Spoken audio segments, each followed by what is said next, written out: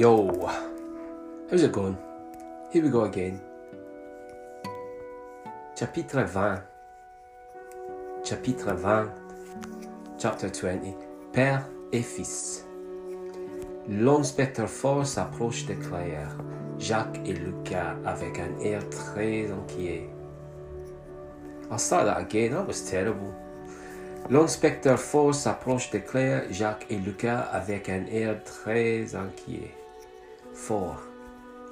Qu'est-ce qu'il y a? Qu'est-ce qui se passe ici? Claire. Qu'est-ce que vous voulez dire?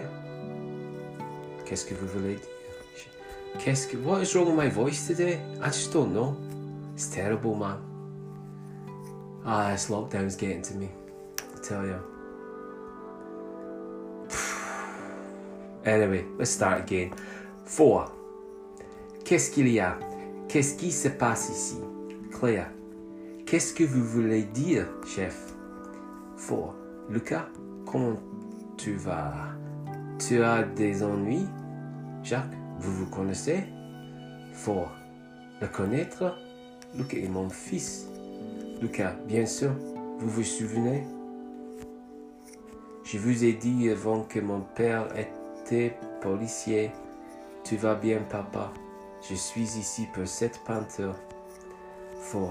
Qu'est-ce que c'est que ce tableau? C'est toi qui l'as peint?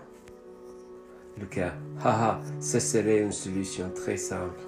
Non, cette peinture est apparue au musée du Louvre. Incroyable, non? J'ai étudié l'art pour ne pas être impliqué dans des crimes et des mystères et me voilà au commissariat de mon père en pleine enquête. God, that was a bit shit. Anyway, vocabulaire.